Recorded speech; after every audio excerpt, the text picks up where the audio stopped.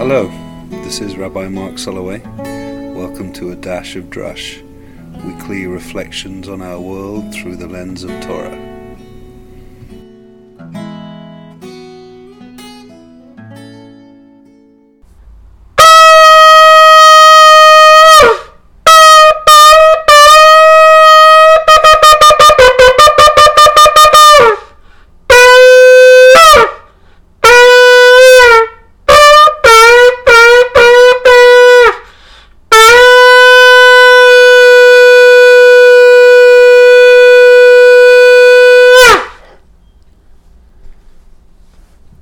I've never blown a shofar into a microphone before, but it's an experiment.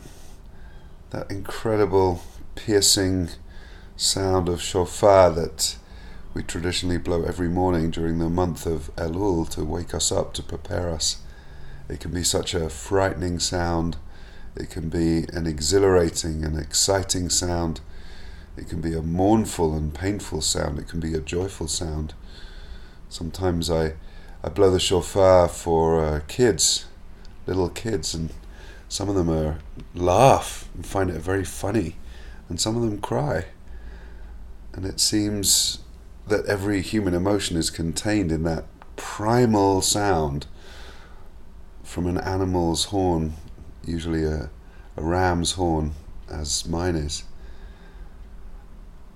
Sometimes I take my shofar into nature and blow it, like my Friday morning ritual where I go with a friend on a mountain bike ride up to the top of a ridge where there's very few people around, and I blow the shofar, and it's incredible how the natural world just absorbs the sound as if it's just one of its own.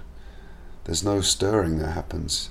Blow it really loudly and you'd think like the whole of the scene around would just sort of explode into reaction, that you'd hear animals responding and the trees quaking, but no, it just absorbs it. And I sort of contrast that to if I imagine, not that I've done this, I think I'd quite like to, but imagine going to a really populated place like a shopping mall, or just a big busy public square, and just blowing the shofar, and it would be shocking. I mean, some people would, I'm sure, would just carry on with what they were doing, but some would be sort of shocked, like, what was that? Who is this person? Some would sort of scuttle to cross the road to avoid the awkwardness of the moment. But there's just something about those two contrasting experiences that I feel is significant. And significant to this time of year. On the one hand, we're insignificant. What we do is insignificant. We just live these lives, and we're part of, a speck. We're part of the sort of overall breathing of creation, the everyday breathing of creation. And we also can act in ways that can have enormous impact on the lives of the people around us. On the one hand, we're nothing, and on the other hand, we're everything. The famous Hasidic story, of course, that we should have a little petek, one note in each pocket, one saying Bishvili Nivra Haolam, like for my sake the universe was created, and in the other pocket the Efer V'Afar, just dust and ashes. And those two realities, it can be a sort of bipolar human experience to go from those extremes of being the center of the universe and a speck of dust. But I think that there's something about the shofar blast that can be all of those things. The shofar is such an immensely powerful sound that connects us to Akedat Yitzchak, to the binding of Isaac, and that ram, that ultimate sacrificial ram who appeared caught in the thicket and was sacrificed instead of Isaac by Abraham at the top of Mount Moriah. And that reading, that painful reading of a father being ready to sacrifice his child, which we read on Rosh Hashanah. And so of course there's that link to the ram of sacrifice and the sounding of the shofar. The shofar also connects us to Mount Sinai and the revelation of Torah and the incredible, alarming sound of the shofar that accompanied that transformative moment for the community. And the shofar is supposed to connect us also to the end of days. The idea that Eliyahu Hanavi, Elijah the prophet, is going to blow the shofar and herald a new dawn of human consciousness that we sometimes think of as messianic, Mashiach consciousness, where there'll be an end to all of this crazy separation and tribalism and conflict that exists in our world right now. And so, in that sense, there's very much a bridge between the past and the present and the future in these sounds of the shofar. And the notes, of course, the individual notes are so extraordinary. The tekiyah, which is that long, piercing, clear note which brackets all of the other notes, as if to say we begin with wholeness and purity, and then in between life is an array of brokenness, the shavarim, those broken notes, and the truah, the urgent crying notes of alarm. But then it always comes back to the tekiyah, as if to say that a fragile human life begins with this sense of wholeness and purity, and in between human experience can be so full of pain and brokenness and disappointment. But then we come back to that sense of wholeness and purity, not just at the beginning and end of a life, but at many moments in a life we can experience wholeness and brokenness. And the sound of the shofar, the shvarim, that sort of crying, wailing, weeping sound, which just punctuates our lives and our history. There's sort of tears on the Machzor, the page of the Machzor that we read on Rosh Hashanah and Yom Kippur, all of those prayers, which are prayers in the present, but they also connect us to the tears of our past, our own families and the history of our people. We're punctuated with brokenness and tears. And I think that we hear all of that. We hear all of that if we pay attention in the shofar. So the shofar, the idea of blowing the shofar every morning through the month of Elul, the month that precedes and heralds in Rosh Hashanah and our New Year, that practice of blowing it is really about waking ourselves up, preparing ourselves. There's a wonderful story that was told by the Maggid of Dubnov, a Hasidic master, who said that there was this town, a very small town, maybe a village even, where whenever there was a fire, the whole village would come together and they'd all fill the buckets and pass the buckets and put out the fire. And one day someone from the village went into the big city, and he was staying there. It was the first time he'd ever been to the city, and he was woken in the middle of the night by all of these bells and whistles and sirens. And he asked somebody, "What is all that commotion and noise?" And he was told, whenever there's a fire in the big city, the bells and the whistles and the sirens sound out, and the fire is put out. And he was so excited about this discovery, and he went back to his village and he told everybody in the village, he said, in the big city, when there's a fire, they ring bells and they blow whistles and they sound sirens, and the fire goes out.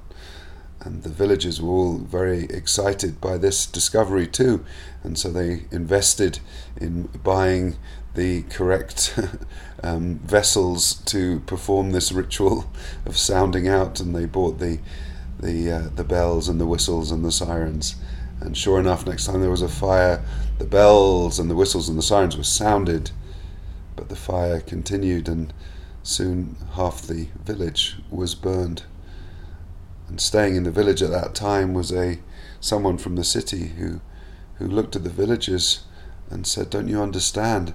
In the city, when those alarms are sounded out, it's an alarm for the services to come into action, and it's the people who put out the fire." And so too, said the Maggid of Dubnov, it is with the shofar. The shofar doesn't have its own magic. The shofar doesn't put out fires. The shofar doesn't create miracles even. The shofar wakes each one of us up so that we can do the work that we need to do, internally and externally, so that we can be the best that we can be, so that we can be part of Tikkun Olam, we can be part of repairing this broken world, repairing our broken selves. And that the shofar that we blow every morning of Elul is just a beautiful way of waking us up so that we can be on our mission, living out our purpose in this world and bringing healing and redemption to the world. That's the essence of it. These amazing sounds of shofar. One of the names, of course, of Rosh Hashanah is Yom Truah. Truah being one of the notes of the shofar, Yom Truah. And Truah is the which does sound like an alarm that says, the new year's coming, come on. And the idea of renewal being accompanied with being fully awake and ready. So as we hear the sounds of shofar, may they indeed wake up our souls, wake up our bodies, wake up our minds to the urgency with which we are needed. Every single one of us is needed, and the shofar is helping us align to our own mission. We hear the shofar with not just our ears, but with our hearts, with our whole bodies. There's this profound idea expressed in the Mishnah that we have to really have the kavanah, we have to have the intention to hear. We can't just passively hear the notes of the shofar. We have to hear it actively. Active listening means that if we just happen to be passing by a synagogue where they are sounding the shofar and we hear it in the background, we haven't fulfilled our mitzvah, the obligation to hear the shofar, unless we actively make a decision in our hearts to say, yes, it's Rosh Hashanah, that's the shofar, I'm going to fulfill my own obligation to hear those notes. And similarly, we can't hear the echo of the shofar, but the sound itself, the purity of the sound itself, from which even in synagogues like ours where there are microphones used on these holidays, the shofar itself traditionally is not blown into the microphone. We don't want to hear the amplified sound of the shofar through the speakers. We want to hear the purity of the notes themselves, and that's how we can align to them and how we can hear them fully. And so it's a very profound moment in Rosh Hashanah. There are 100 blasts of the shofar throughout the course of the Rosh Hashanah service, 100 blasts of the shofar, which is remarkable from the point of view of the person blowing the shofar, but also for us hearing it, because we are invited to have conscious awareness of every single one of those notes, to hear them and to embrace them fully. So, my friends, Shana Tova, may our years be renewed, and may we be called within the notes of that shofar.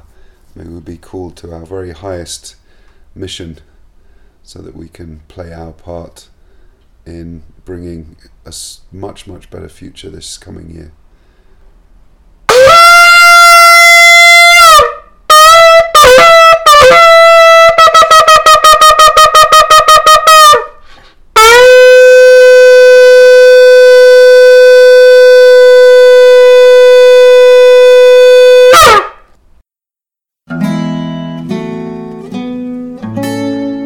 Thank you for listening to A Dash of Drush.